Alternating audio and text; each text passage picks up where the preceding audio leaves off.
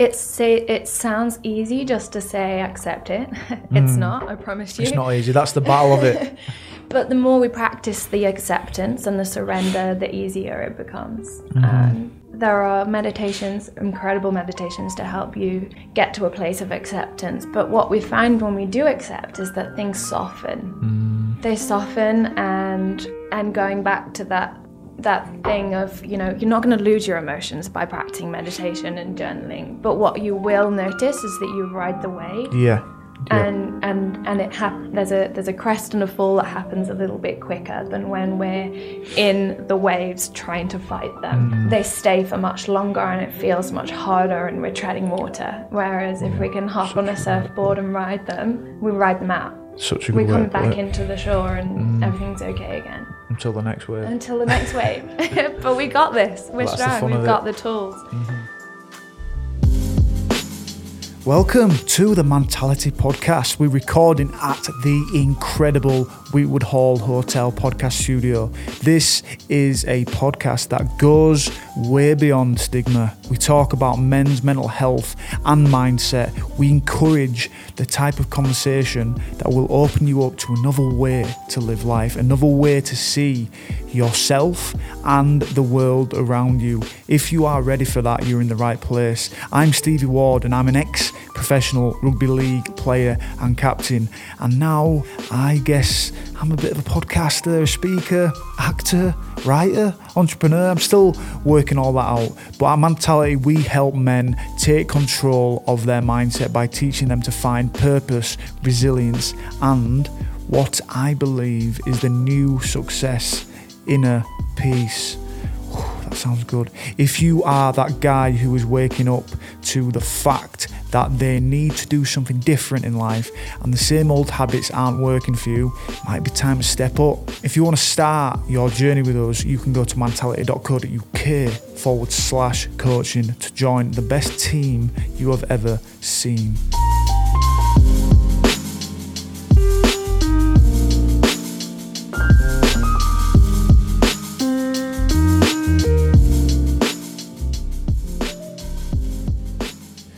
Thanks for joining, guys. Thank you for joining. We've got about 14 cameras on us. It's the first time we've ever done anything to 14 cameras at the same time. But it looks all right. We've got a good setup.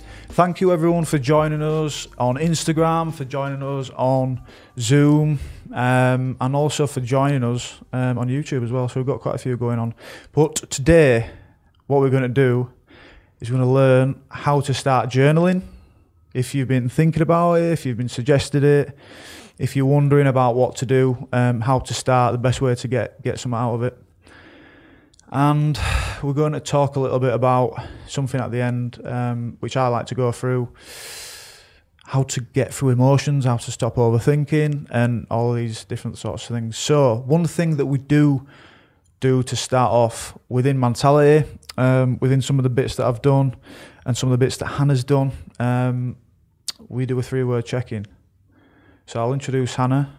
I'll introduce what we're going to do today. But first, just have a think how you are feeling right now, or have a feel for how you're feeling right now. Don't think how you're feeling, but just where you are on a Sunday morning at 10 a.m. on a live podcast, live Q&A.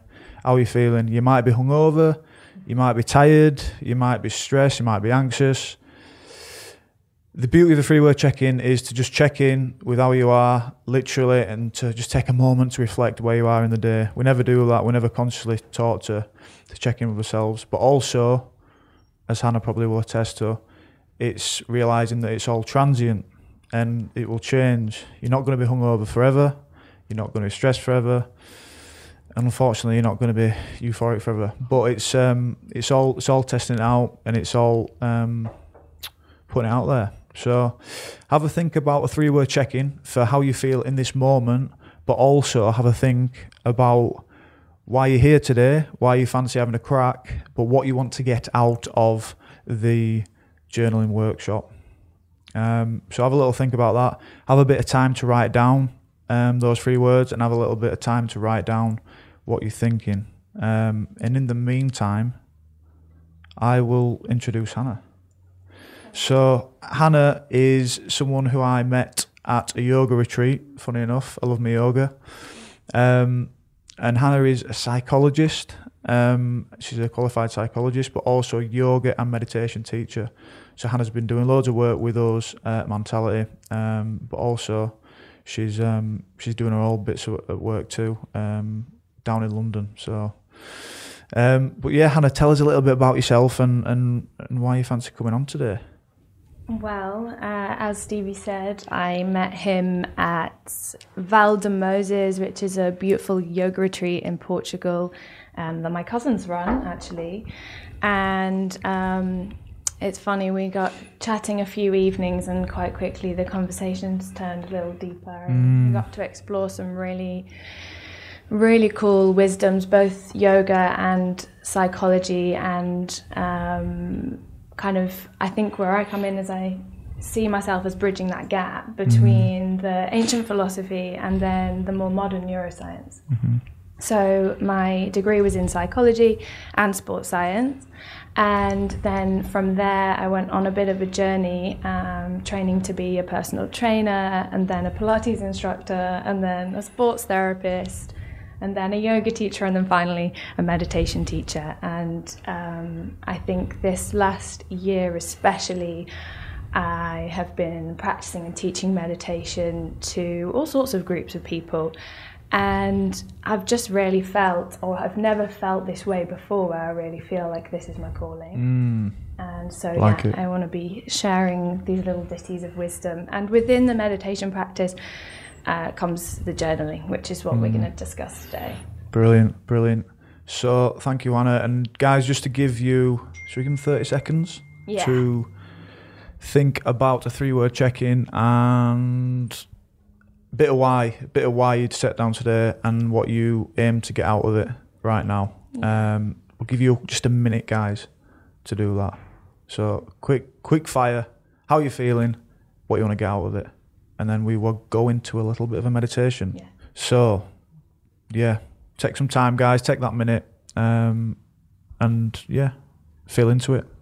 I'll do my 3-word check-in live. 3-word check-in. How am I feeling today? I'll put you on the spot now. Yeah, I'm feeling quite excited because live makes you like you're all on. Like I've not done this much, so I'm excited, bit nervous, but ready to do a bit of a meditation. I'm looking forward to it. Cool. So we're going to plunge everyone into a meditation right now. And I get to sit back and do it because Hannah's leading it. Yeah. Cool. So guys, if you're ready to take on something you've not done before, 10 minutes meditation, we're going to go with right now, just before we crack on with the content of journaling to get us in the right space. So feel into the 3-word check-in and away you go, Hannah. Cool. So I've chosen to do what we call a heartfulness practice today. And the reason behind that is that meditation tradition speaks to this notion that our true self, our authentic self, our clearest reality, if you like, lies within the heart. So within the heart is this space unclouded by judgment, experience, emotional thought. And when we move from the heart, we are our most authentic self. We're in tune with what we're really doing here on this earth, and we're not caught up in thoughts or what society or conditioning tells us. We're out of the chatter of the mind and into that spacious, intuitive, and feeling heart. So when you've had a bad day or you're feeling a little reactive or maybe bitter or, angry at someone perhaps, you're not going to be making the best decisions because probably those decisions are clouded by story. But at our heart center, we're unclouded by experience and we sink into a place of clarity, calm, and ease. So what is it? It's going to be a short breathing practice and then followed by a hands to heart, just tuning into the physical heart space. And that might be for you, the physical heart, so the left side of the chest. Or maybe if you're a more spiritual person, it might resonate more to bring your hands to the center of the chest.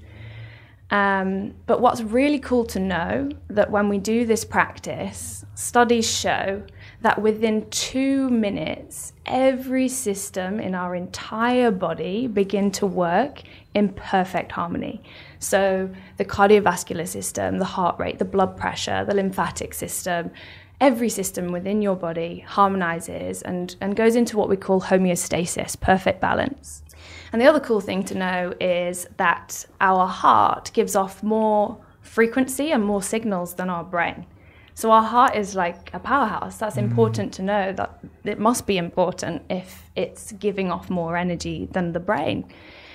And in fact, our heart is created or is formed before the brain is formed. So when we're forming in our mummy's tummy, our heart is the first thing that is formed. So how are we going to do the practice? A short breathing practice. We'll be breathing in for a count of 4, pausing for 2, and then breathing out for 6. The longer exhale helps to calm the nervous system. And then we're going to build that to a 4-4-8 count. So if you are pregnant or you're trying to get pregnant, please don't hold the breath. Just breathe in for a shorter breath and out for a longer breath. And then we'll bring the hands to the heart. So if you've never practiced meditation before, don't worry. This is for everybody. If there's any dizziness, just lose the breathing and connect to the heart space. So let's begin. Let's do it. Let's do this. So first of all, find your seat. And you don't have to be sat cross-legged like a yogi on the floor. You are more than welcome to sit on a chair.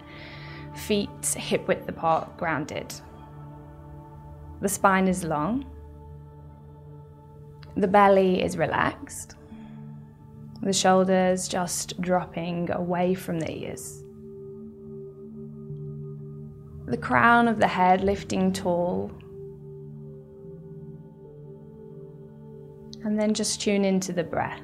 Breathing in and out through the nose, mouth remains closed.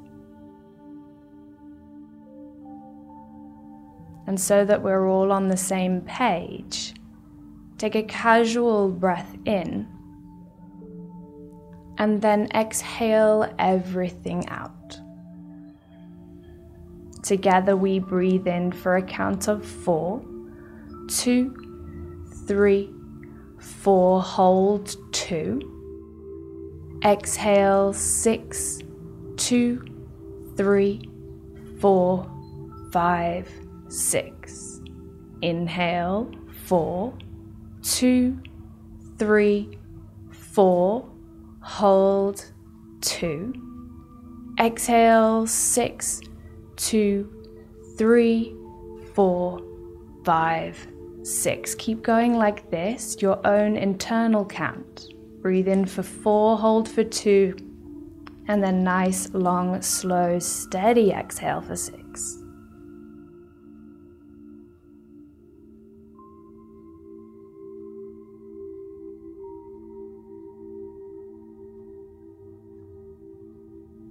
Next time you hold the breath in, drop the chin slightly down towards the chest. Notice a warmth, a vibrancy building in the heart space. And then as you exhale, you can slowly lift the chin so that it's back to parallel with the ground.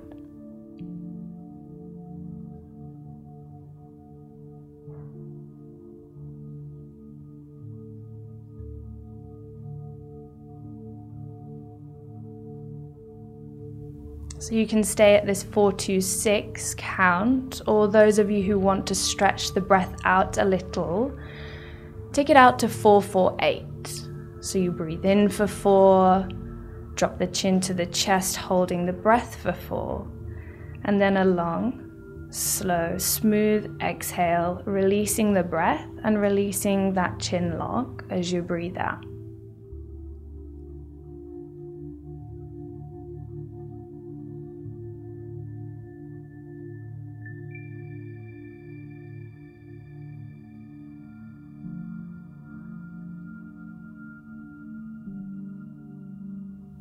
Good. Take one more round of breath like this. Your own internal count. Counting steady and even.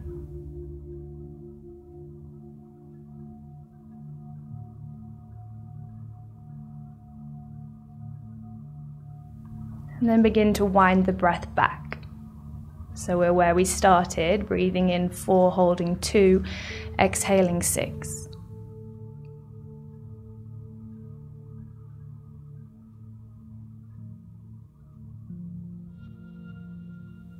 Notice a warmth, energy building at the center of the chest. Perhaps a gradual calming and soothing sensation in the rest of the body. On the next round of breath, drop the inhale retention so that you're just breathing in for 4 and out for 6.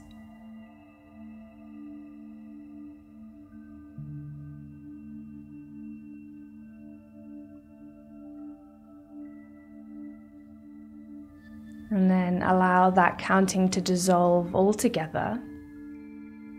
Bring the left hand to the heart space, right hand on top of left.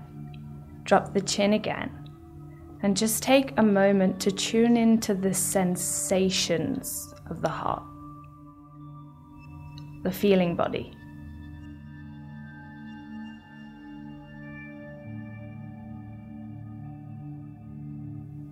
Pulsing, beating, sense of aliveness beneath the hands.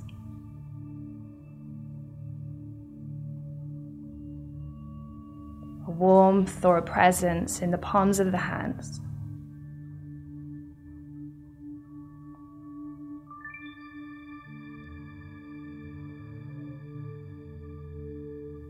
And as you take a moment to consider your own beating heart,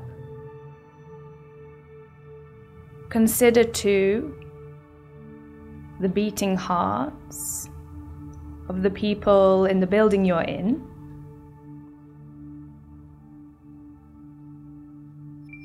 of all the other people tuning in and breathing into the heart space with us today. Mentality community.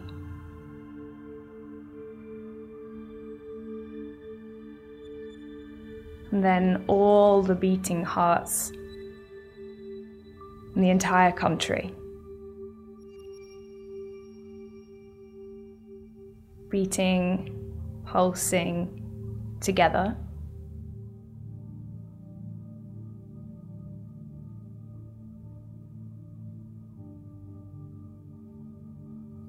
And take a moment to become aware of that sense of warmth and compassion as you consider this.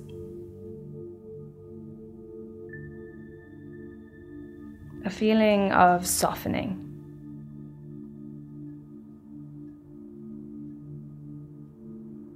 Just take a moment to be in this space. Nowhere else to go. Nothing else to do other than just be. Just be.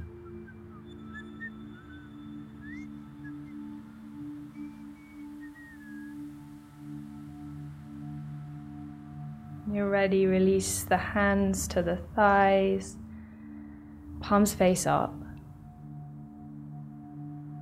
Take a moment to really soak in the nutrients of your practice. Sense of openness, kindness, love and compassion.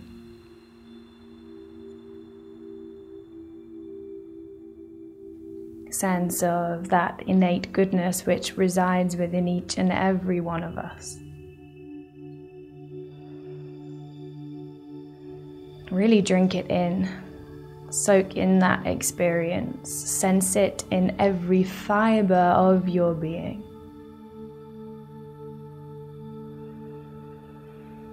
And then take a couple of deeper breaths. Have the intention to breathe right down to tips of fingers and tips of toes. Perhaps you just give them a little wiggle, bringing some movement back to the body.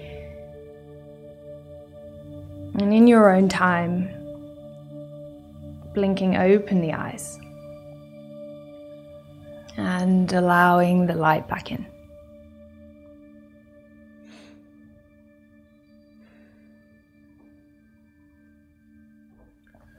Take your time. Oh, I feel relaxed now. Shall we just all sit here in silence for a bit? Yeah, that was lovely. Thank you very much for that, Hannah. That was great. That was great. And I'm just wondering, and I just want to sort of ask of people, whether they're on Instagram Live, whether they're on Zoom, and YouTube,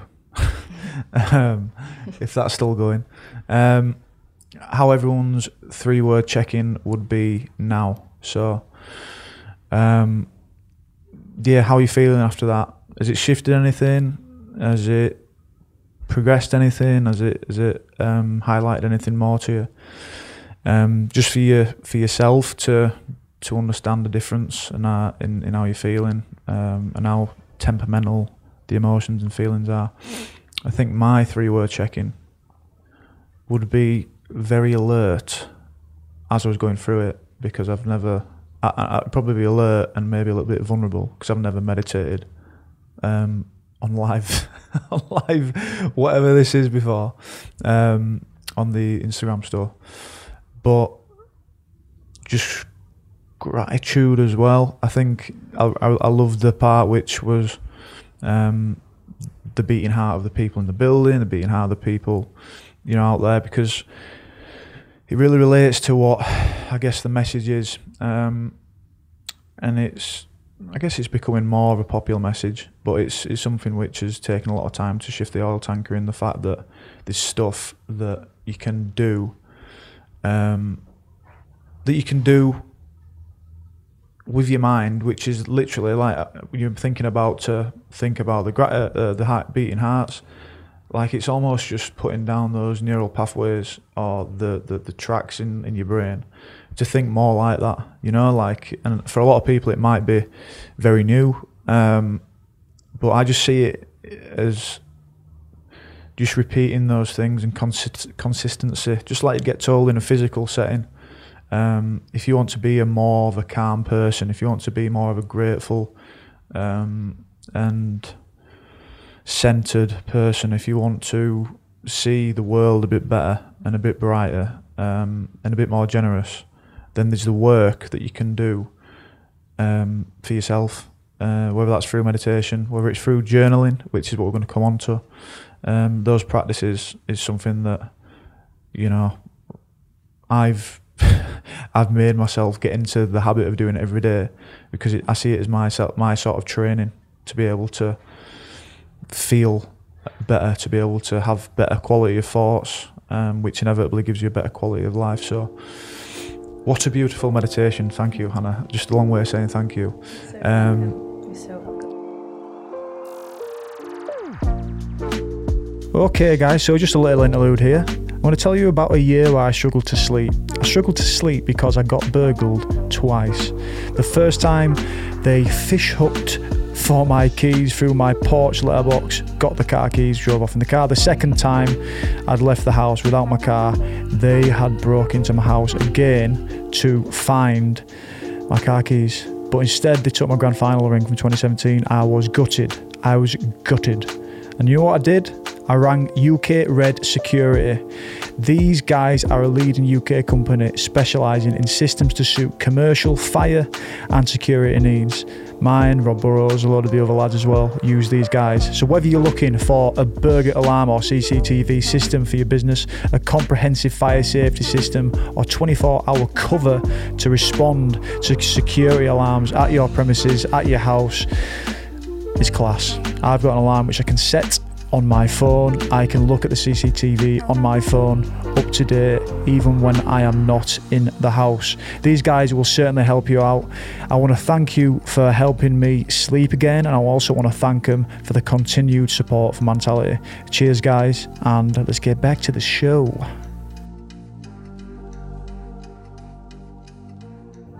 We're going to talk about the difference in check-in, how that might have changed, shifted, but also what we're here for, and what we've set up nicely to talk about is journaling.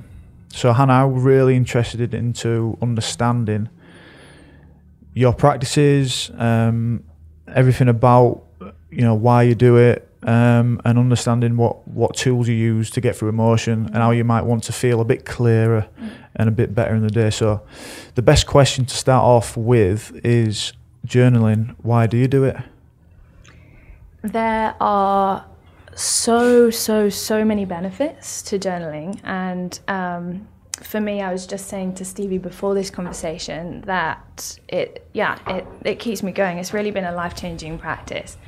And I think maybe I'm going to go back before that question and just ask you guys a question before I go on to the benefits, and ask what did you put down as to what you wanted to get out of the session? Mm-hmm. Because we can start there by explaining so many things with what language you've used.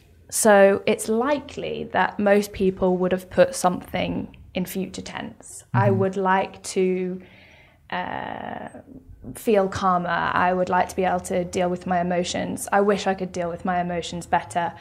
But everything is in the future tense, and the future is uncertain. We don't know what's going to happen in the future.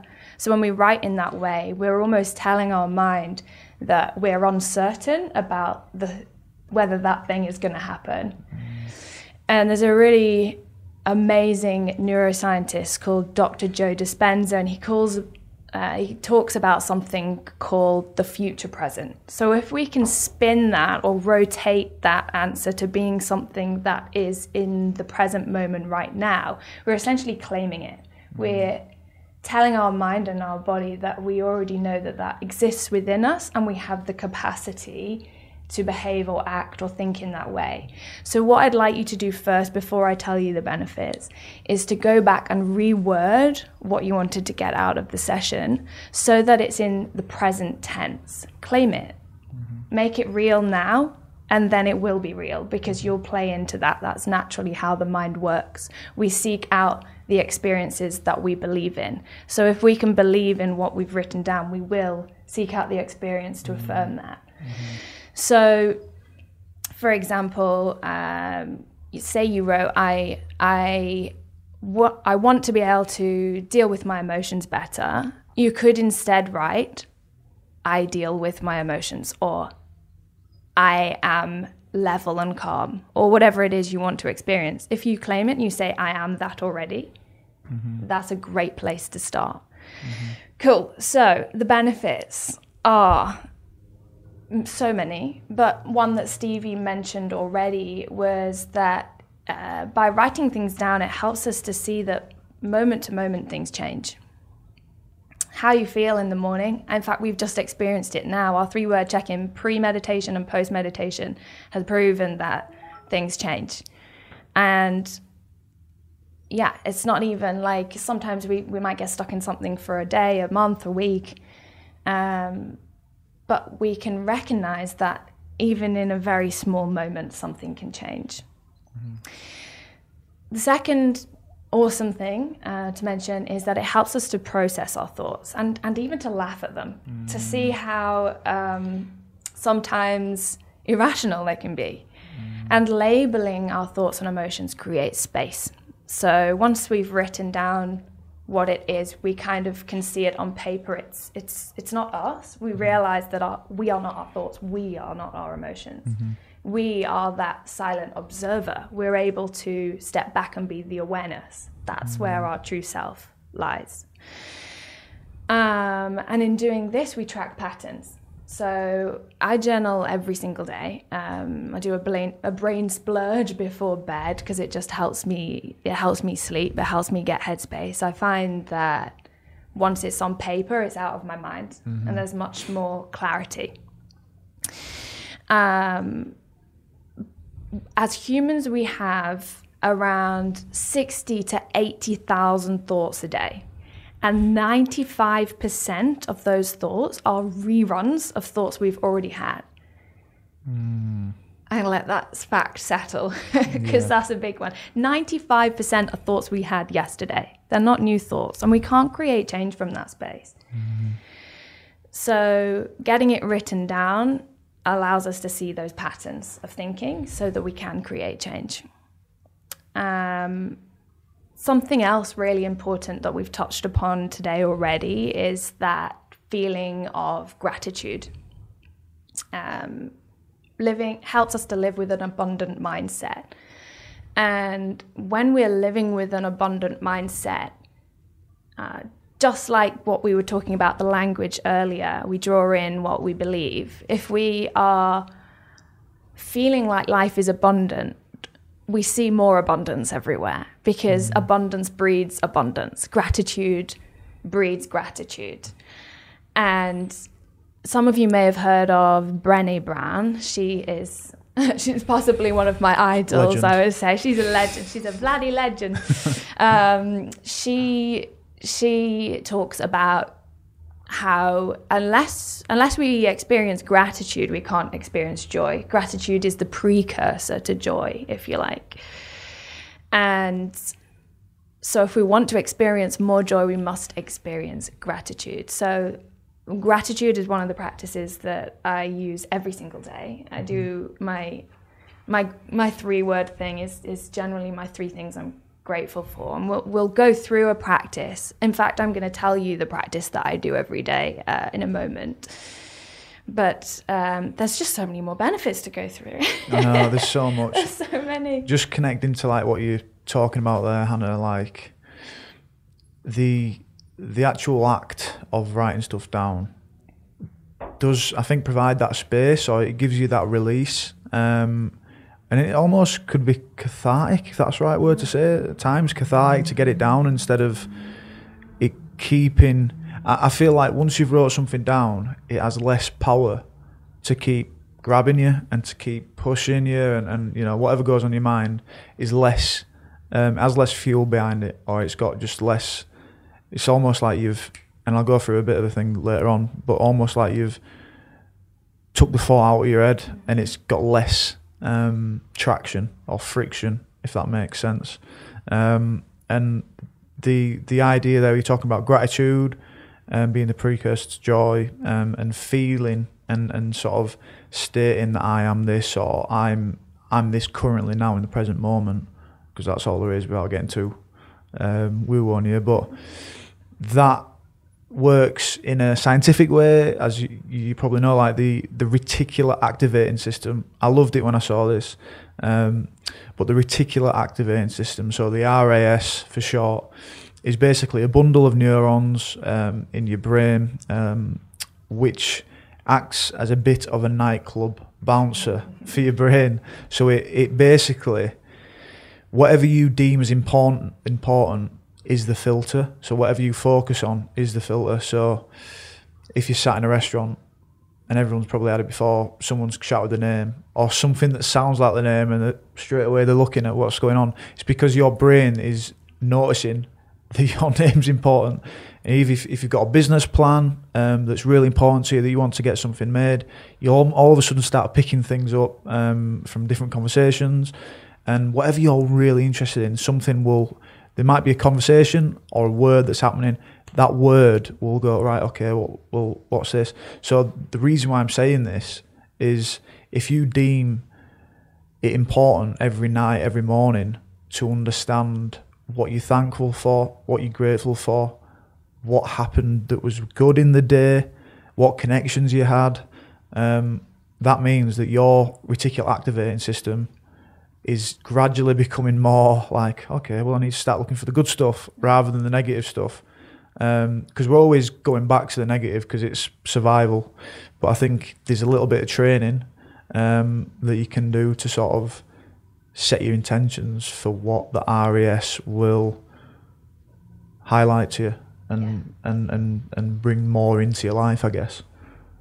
Yeah, talking more on that, actually, if you guys haven't heard of a guy called Rick Hanson, he has written some great books, one called Resilience, one called Hardwiring Happiness. And he talks about this in a way that we can recondition our mind. So we are conditioned to have what we call this negativity bias. We're 5 times more likely in our makeup, in the way that we're wired, to pick out negative things than we are positive. So that means we've got some work to do. I'm sorry, it's not easy, but there are millennia of years of reconditioning to do, because back in the day, we needed that survival mechanism. We needed to pick up on the negative to avoid that situation again. But we're not being chased down the road by a what am I trying to say? By a tiger, whatever. Hopefully not. No. But we have got that reconditioning to do. So we've got to reinforce something 5 times in a positive way to even just cancel out and go neutral. So there's work to be done, and that can happen through meditation, that can happen through journaling. There's so many fantastic tools on mentality. I've seen, I'm part of it, and I've put some of my yoga videos on there too. And there's so many tools on there where we can begin to build that positivity, so that we can shift from a negativity bias into a positivity bias. Just as Stevie says, we hardwire the brain into a different. That's it. That's the work. That's the work to do. That's the work that if we choose, we've got it there to train ourselves with. And dealing with emotion in specific, Hannah, how is it that you would journal? In fact, let's talk about your daily practice first. Let's talk about your daily practice first. And we'll go daily practice, because that leads really nicely onto the emotional stuff. So my daily practice, and this might not work for you, but this is something that came about when one of my friends gave me something called the 5-minute journal. So if you want this practice laid out to make it even easier for you, go and purchase something called the 5-minute journal. And then you don't even have to write out your bullet points. But I now just do this in my book every morning and every evening. So it takes 5 minutes. Literally. And we know that when we start with a small habit, it's easier to continue with it. So this was where I started, and then it grew into more, just naturally snowballed. But, so pen and paper ready. Where we start. The first thing we start with is 3 things that I'm feeling grateful for today. Right here and right now. So you might want to just take a few moments now to write those 3 things. And they can be tiny. They could be, I'm grateful, like I do this in bed. So sometimes it's just like, I'm grateful I've got another 5 minutes in bed. Or I'm grateful that the sun is coming through the window. Or I'm grateful that I am going to go downstairs and make my coffee now. They can be tiny, or they could be massive. Like, I'm grateful I'm coming to chat with Stevie today. That was on my list this morning. So that's where you start. 1, 2, 3. 3 things you're grateful for. And this links really nicely back to our meditation at the beginning of the session, because the quality of the heart, the quality of appreciation is a quality of the heart. And meditation speaks to, or heartfulness meditation speaks to, that's where our true self is. So if we can already begin to tap into that space that is not veiled by conditioning or experience or thought or emotion, then we're kind of setting ourselves up for a day of more clarity and delight. The next 3 things I look forward to. So 3 things I'm grateful for, ... 3 things I'm looking forward to.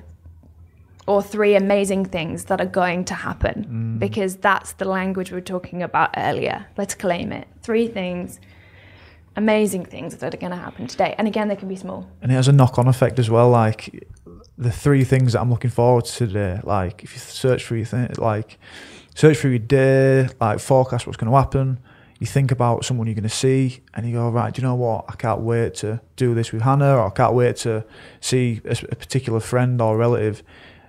Once you've put that in your mind, you go there, you get there, and it's highlighted to you that this is the thing that you want to experience as something amazing or something good. So your connection, your presence with someone is straight away is optimized, because that's something that you've earmarked to do.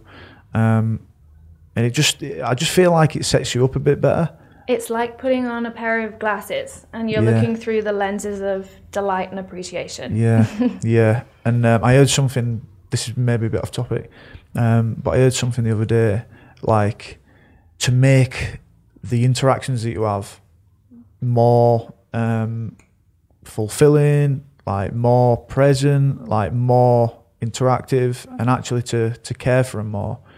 This is something a bit strange, I don't know, but like to think of if you're going to see a parent or if you're going to see someone that you care about, instead of thinking this is just one of many, sort of think, rate how many opportunities that you're going to have. Like actually number it and say, well, I've probably got about 50 more times because life passes you by. But like if you sort of bring in a focus or attention to how fleeting these opportunities are, you're in it a lot better, if that makes sense.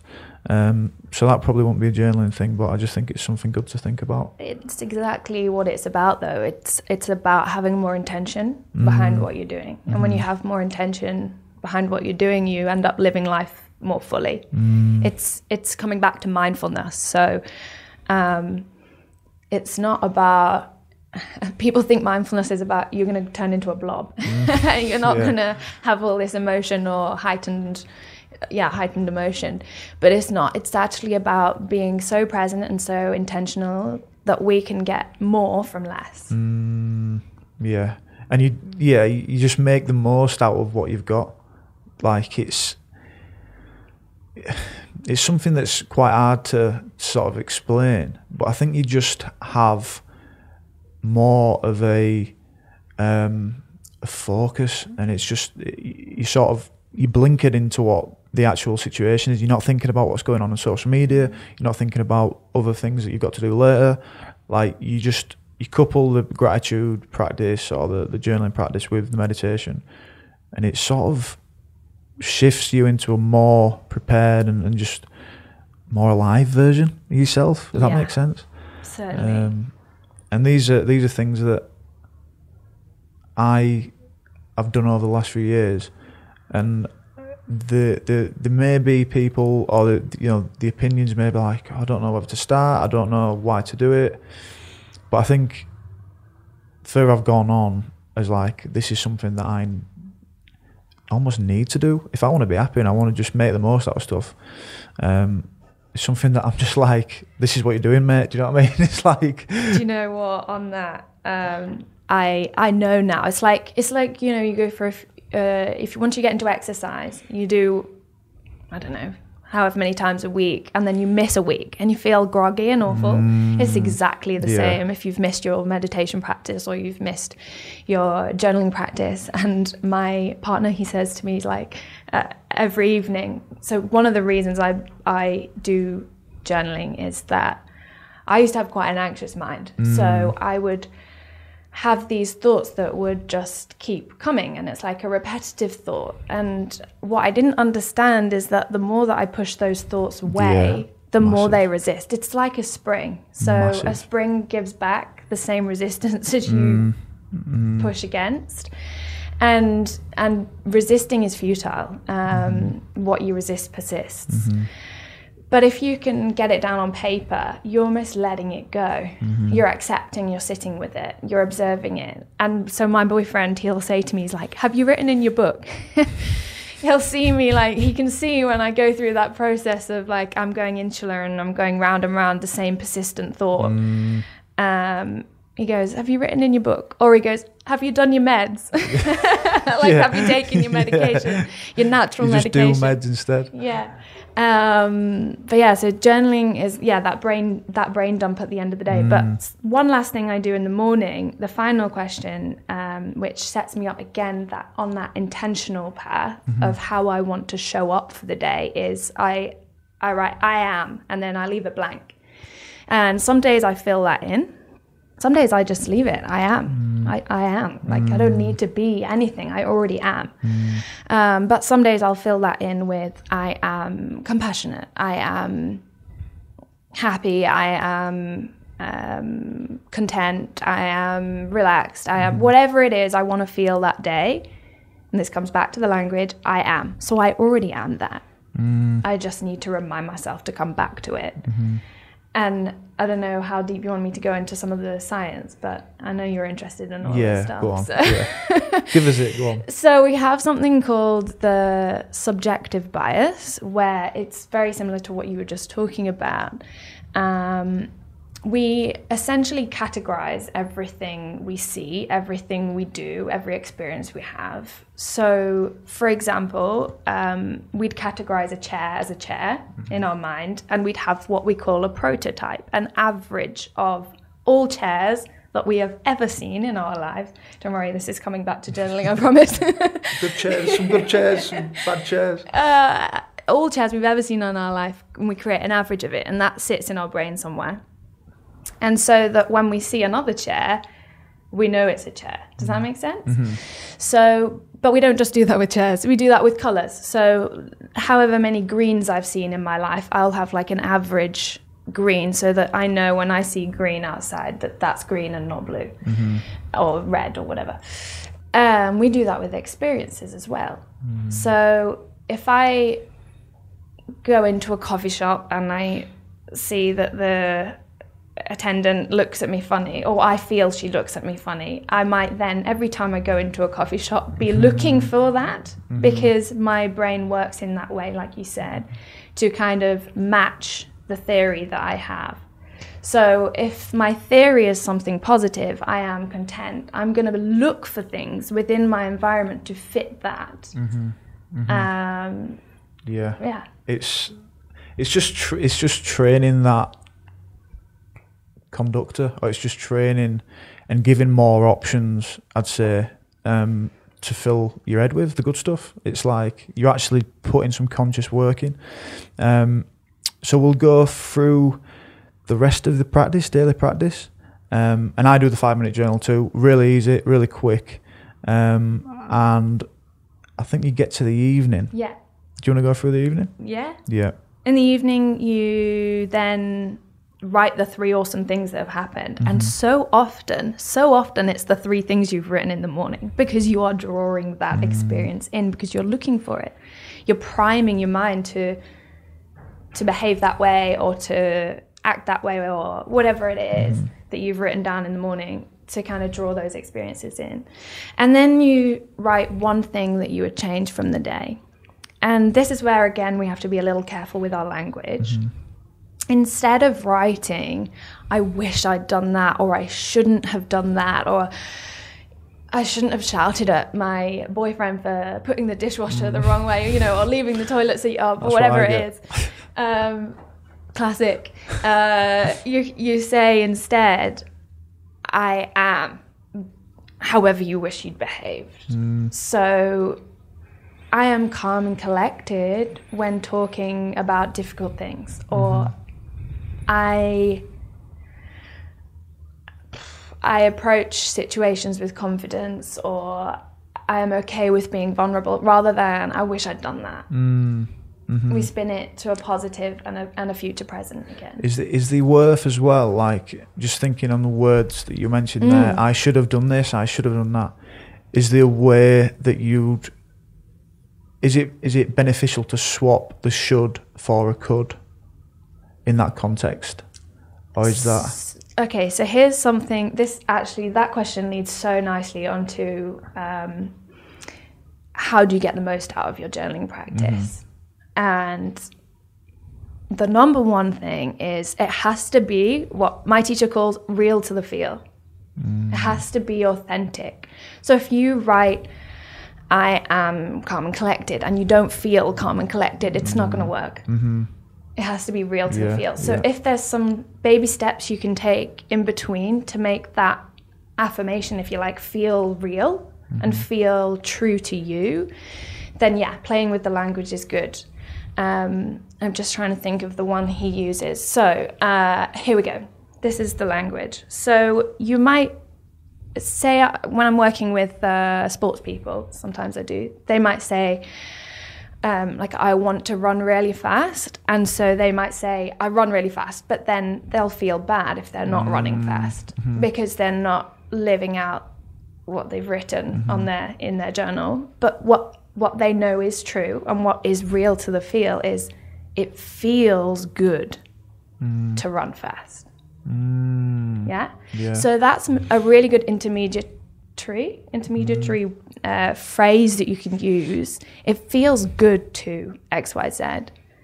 And I use this when I'm coming up with affirmations myself. And so, for example, you know, you get these generic ones on the internet and you pin them up all around your room and you're like, why isn't it working? It's because it doesn't feel right for you. It doesn't feel authentic and it doesn't feel possible. But if you can scale it back a little and change the language to something that does feel right, it's kind of going to be much more successful. Yeah, I like that. That's really, because I think a lot of people, they might be watching this and thinking, all right, well, I sometimes feel stressed when I go to bed. I sometimes feel annoyed at the end of the day, and I just can't quite put this thing at the back of my head to bed. But that's a really good way, as like a segue to the ultimate where you want to get to. It's like, you know, say if you've I use a coffee example. I've used a coffee example for you before. But if you've taken loads of things out of the car, you're trying to get in the house, you've got your hands full, you've got a coffee, you drop the coffee and it splats everywhere, splats all over you. I've done this many times. And you might have lashed out, you might have got angry. You know, it's like you either say, oh, I could have not blown up and lost my rag, or I shouldn't have done this. It's like maybe the interjection, as you say there, it feels good when I am composed if something doesn't go my way. Is that quite a good example? It's a perfect one. Yeah. Because you might not be composed straight away, and that's okay. Yeah. But it's already a win that you're aware of that. You're aware that you're not composed, and you know what you know that is real is it feels good to feel composed. So then you might take a moment to get there, but there's a transition. It links really nicely to our dealing with emotions. Yeah, let's do it. So the next question I had queued up, funny enough for Hannah, was journaling and dealing with emotions. Could you tell us a little bit about that? Yeah. And maybe one more thing to mention as well is when you're journaling, again, with like going back to the authenticity thing, is make the promise to yourself that you are the only person who's going to read this. Otherwise, you won't write real to the feel. You won't write. Good call. You won't write authentically if you're writing to an audience. So just write for you, and know that it's only you who's reading it. And you might not even go back. I don't read. I've got piles of books under my bed. I've never read them. Yeah. But it feels good to have it out of my head and great call. Really good call. And I guess the three. So this is maybe something I would do if I'm feeling emotional. If I've got a big decision to make, Tony Robbins says, he's a big advocate of working from the heart. He says that all big decisions should be made on paper. So journaling is key in those cases, and often big decisions come with big emotions.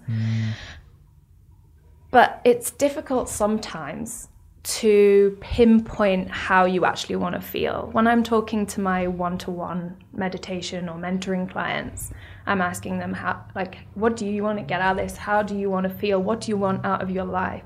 All those questions are pretty big, and most people don't really know. They don't know. So how do we get around that? The first question to ask or to consider is what we don't want, because when we know what we don't want, that leads us to what we do want. So first up, what do you not want to feel? And just by the way, this process isn't about pushing away feelings. It's about being aware of them. There are no good and bad feelings. All feelings are there for a reason. They're like our compass to guide us to what we do want. So when we're feeling negative emotion, how about we learn to celebrate it and see it as a gift, because it's leading us to what we do want. I was listening to a podcast by Laurie Gottlieb the other day. She's an awesome American psychiatrist, and she said, now I've got to remember what she said. She said, paraphrase. Let's get some more. Paraphraser. She said that when we are not aware of our emotions, or when we're not able to feel our emotions, it's like having a glitchy GPS. So tuning into our emotions is so key. Mm-hmm. We don't want to be numb to our emotions. We can't selectively numb. If we're numb to one thing, we're numb to everything. Mm. And then to what extent do we need to go to feel? Yeah. Do you know what? It's so big, this. And I want to jump in on this because I need to stress how important it is. When we're talking about the gratitude and we're talking about writing the good stuff, that's not something to couple with, as Hannah's been mentioning, pushing away negative feelings, resisting, and trying to overwrite a negative feeling. Because in my experience, you always need to tell yourself it a lot of the time, and you need to be able to have a practice, or you need to be able to have something which you can revert to, where you come back to yourself and back to centre, which is probably the most powerful place, and understand that you need to be open to the negative feelings and the negative emotions, and you have to welcome them in just like you would anything else. And this is a really, really, really big one, because for men especially, we feel a certain way negatively, or it might be depression, it might be anything, but the added layer on top of that is the fact that we don't accept how we're feeling, and then that just snowballs, it multiplies, it makes you feel worse. And I guess that's one massive part. And it's something I have to remind myself: if I have thoughts that I don't want, if I have repeating thoughts that I don't want, I've just got to say, all right, that's a thought, I'm all right with it. That's an emotion, I'm all right with it. It's just let it be, as the Beatles said. Because I think I've been in a lot of moments in my life where I've resisted it. I'm like, no, I don't want to feel like that. I don't want to feel like that. I want to be this, I want to be that. But it comes to that significance where you want to be a full-rounded human being. The full-rounded human being isn't just all elation, all euphoria, all gratitude. It's that and the other side of the coin as well. And you've got to be strong enough and brave enough. I'd say brave enough. People have a conception that it's brave to be silent about it and not deal with it and not talk about it. But I'm of the thinking that it's brave to feel it all as well, and to front up.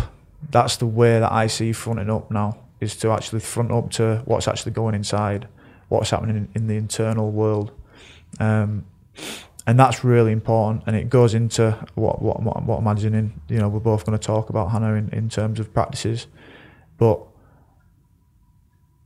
yeah, that's what I want to stress out. Just sort of, if you find yourself getting into that feeling, that space, just remember that it's all right to feel it. And just allow it. And you're on a shorter road back to feeling content and all the stuff that you do want to feel, if that makes sense. 100%. And it sounds easy just to say accept it. It's not, I promise you. It's not easy. That's the battle of it. But the more we practice the acceptance and the surrender, the easier it becomes. And there are meditations, incredible meditations, to help you get to a place of acceptance. But what we find when we do accept is that things soften. They soften, and going back to that thing of, you're not going to lose your emotions by practicing meditation and journaling, but what you will notice is that you ride the wave. Yeah. And there's a crest and a fall that happens a little bit quicker than when we're in the waves trying to fight them. They stay for much longer and it feels much harder and we're treading water. Whereas if we can hop on a surfboard and ride them, we ride them out.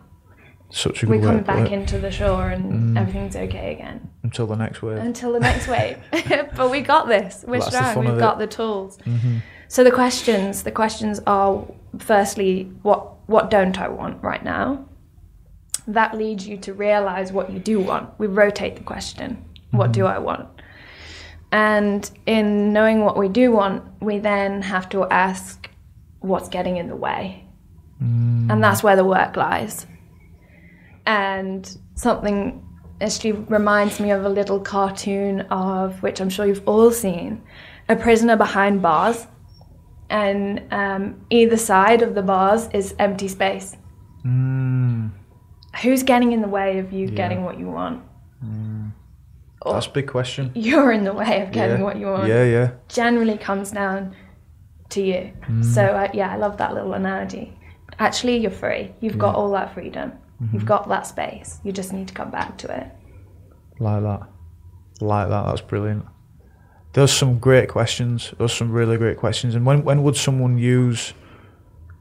Is that in a position of anxiety, stress, worry, or is it just something generally that they can go to every month? Or so this is something like, if you're not at a point where you may be aware of when you'd use it, just come back to it each month and really make yourself check in a bit deeper. If you're in the midst of something big, sit down and journal it with those questions. It's really helpful because like I said, it shows you where the work is to be done.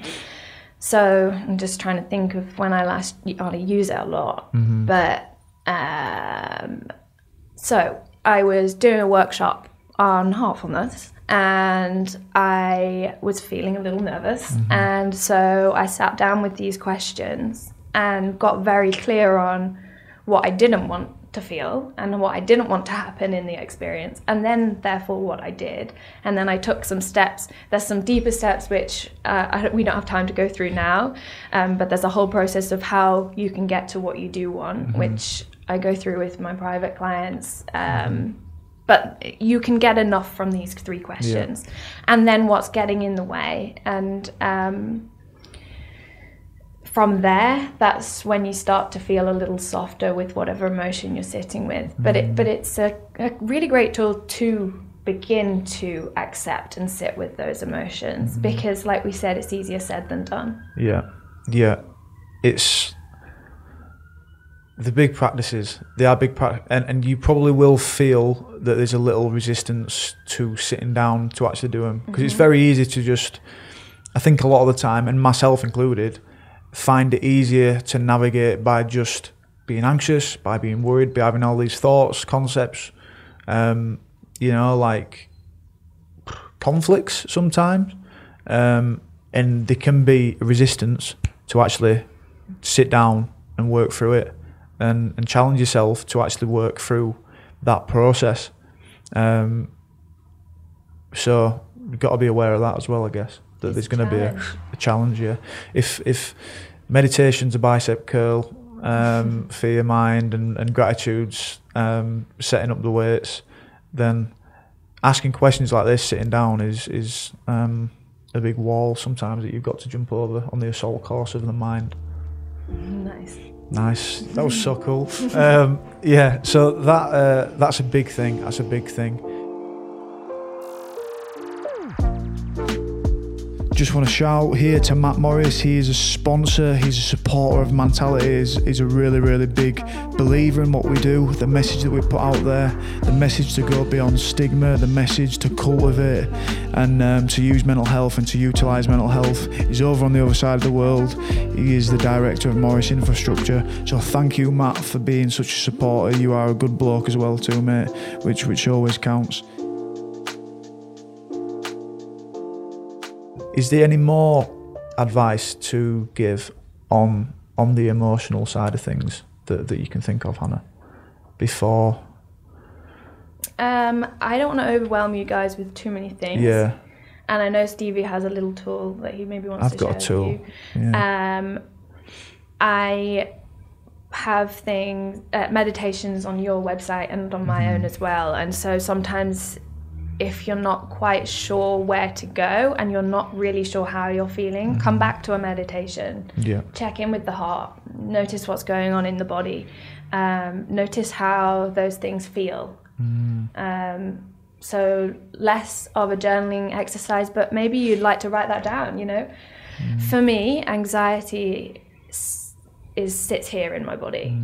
For me, anger sits here. And when you write it down, firstly, you create that space, but also then you create that awareness so that next time you might notice it a little bit quicker before you're in that point of reacting and being in the experience, being angry or anxious. You feel that arising in your body earlier, so you're able to intercept it. You're able to ride that wave and pop up on your surfboard a little bit earlier rather than get knocked off by it. I like it. So I'm going to go through a tool, guys, that I've used myself on many occasions, on many occasions. And this I got off the Don of Sports Psychiatry, Alan Johnston, Dr. Alan Johnston. So this is a tool that I'm going to give you the questions. I'm going to give you a little bit of a understanding of what to work through and when you're going to use it. So this is called evidential thinking. And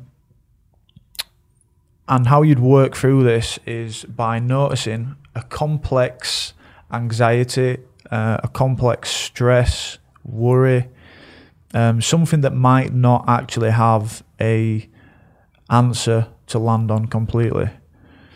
But this is probably the work to do, like we say, that assault course, those questions and answers that you might want to find, which is riding that wave of accepting how you're feeling, accepting that you're worried, accepting that you're stressed and concerned, and then getting to a bit more clarity in your mind so you can free up that consuming thought, worry, overthinking pattern that you've got.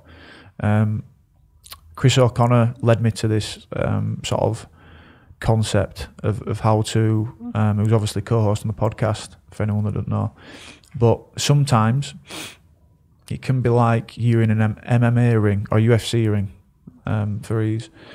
And say you're fighting someone who's really good at wrestling, or someone like Khabib, who once you start the fight, he gets you on the floor, and that's exactly what you don't want to end up getting on the floor. But as soon as he gets you on the floor, they can do anything they want to you. And basically, you don't want to end up there, because how I see that is a thought that gets you, and it concerns you, worries you. You think about it more. It keeps coming back. You try and resist it, but that inevitably makes them lock on tighter, or lets the thought lock on tighter and do a little bit more damage. So that's the best way that I wanted to explain that for you. But the process is called evidential thinking, as I say, by Dr. Alan Johnston. So you would write out the worry or concern that you've got that doesn't have a bullseye for where it's going to lead you to. So that might be, I'm worried that my boss doesn't respect me after a few interactions that you've had in the week, the last few days, whatever. You would rate how you're feeling. So it might be a 6 out of 10, it might be a 7 out of 10 for how strong that worry or concern is. You would write down how you're feeling. Might be stressed, might be worried, might be anxious, might be nauseous. It could be any of these things. You ask yourself if it's acceptable. Is it reasonable to feel like this? Probably is. As Hannah's mentioned, the emotions are sort of part of our compass and the part of being a human being. So you'd sort of ask yourself that. And then you'd probably ask, or you would ask, what evidence is there supporting this worry?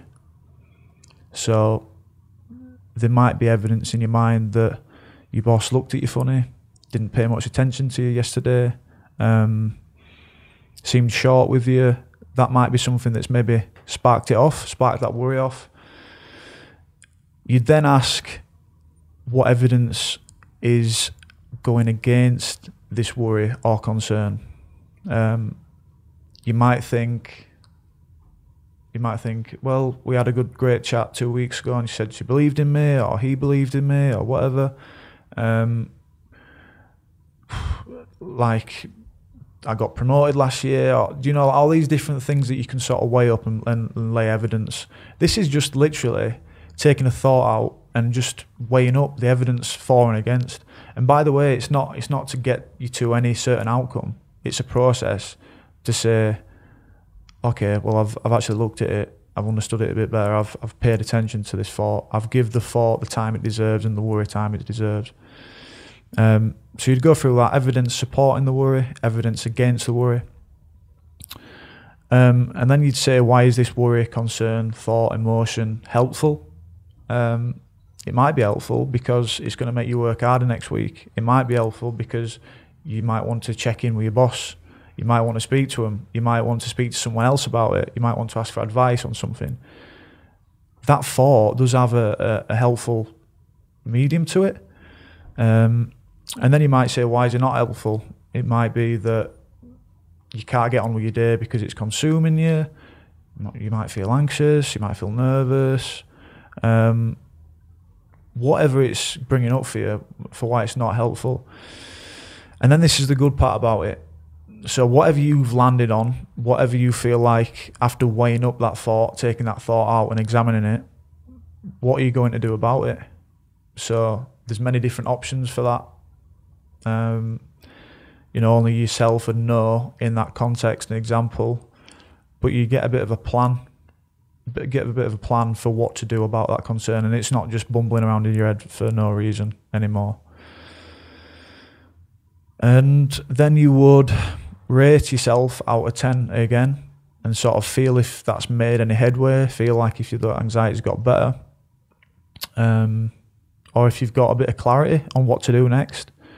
Because you want to take action. You want to take action from this awareness and vulnerability and you don't just want to just sit in it. You want to do something about it. And then you'd sort of cut. You'd just say, right, boom, done that. I've got the plan. I've thought about it enough. I've registered what's going on enough for me. I can get on with my day. Or you may feel like you can get on with your day a little bit better now you've got a plan. So that's the template for evidential thinking. And I wanted to share it because there's many times in my life with the injuries I've had, the ups and downs I've had, where that thought has took me to the ground and it's not letting me get up. And for 2 or 3 days, it's something that doesn't sit easy with me. So I'll work through it. I'll accept it and work through it. And as we say, get to a bit of clarity on it, I guess. So that's the evidential thinking. I can send a template out for that if you didn't quite get all of the points. But as I say, you can ask me, you can ask Hannah for any of the stuff that we've spoke about on the journaling practice, why it's beneficial, what the content of that is, and I guess how to think about it as well, because there's a lot of framing that goes into it. Like if someone says you should do journaling, it's better for you, you sort of need to know why, don't you? You need to know like the points for it. But yeah, we might be all right there, Hannah. Feel free to email across afterwards, or if anything crops up, because journaling is quite a personal practice. So sometimes you go away and something crops up and it takes time to process it. So if it is that you go away and something crops up, feel free to email myself or Stevie. You can find me on social media, Composure Active. So pop me a message on there as well if something amazing comes out of this. But thanks for amazing. The opportunity I enjoyed to that. chat. Loved it. That was brilliant. I enjoyed that. I love doing this. I love doing this shit. But thank you guys for joining. What was the name of the podcast we've got here? Laurie Gottlieb. Laurie Gottlieb, and she was talking to something called I think it was the Creative Podcast. But if you type in Laurie Gottlieb, LORI Gottlieb, Gotleib, Yeah. on Spotify or Apple Podcasts. She'll pop up. And she's written an epic book. It's called Maybe You Should Talk to Somebody, and it's literally book of the year for me. Right, okay, boom. Maybe you should talk to somebody. Just put Laura Gottlieb in on Google, it'll churn it out for you. It already knows what you're going to ask anyway. All right, brilliant. Cool. Cheers, guys. Thank you very much for joining. Thank you for watching, guys. And we will see you on the next one.